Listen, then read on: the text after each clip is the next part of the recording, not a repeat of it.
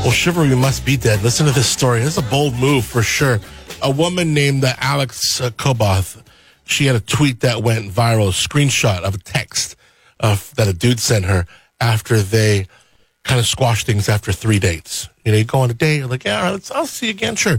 Then you give it one more chance, then you figure out, nah, this maybe isn't going anywhere. So she must have let him down easy or something, because he texts her, hey, it's Alex, hope you're doing well. Or, hi, Alex, the gal is Alex, right? Hi, Alex, hope you're doing well. Would you mind letting me know what your Venmo is? The next text comes in. The reason I ask is, since you and I won't be seeing each other anymore, it's only fair to ask for equal payment from you from the dates we went on. I believe it was 3 separate times we went out, bars/restaurants. Where are you going to bars? I want to live wherever they live. Bars are open there? Where I pay restaurants? Really? What are those? Where I paid for us both each time. So I'd say $35 is more than fair for your food and drinks that I got during those times. $35 over 3 dates? So would they go to like Golden Corral? So she posted this.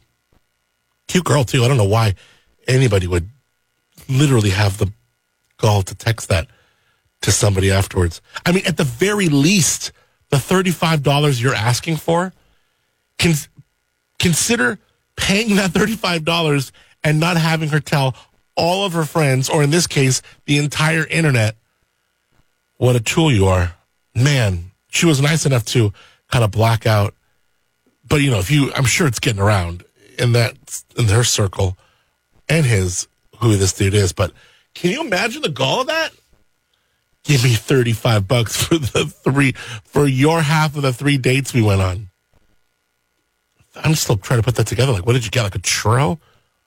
$35 over 3 dates? That's her half? Anyways, the audacity of that, right? We're going to do some local headlines. Also come back, check on your traffic, your weather. It's Coast 104.5. It is Up and Adam in the morning. Good morning with your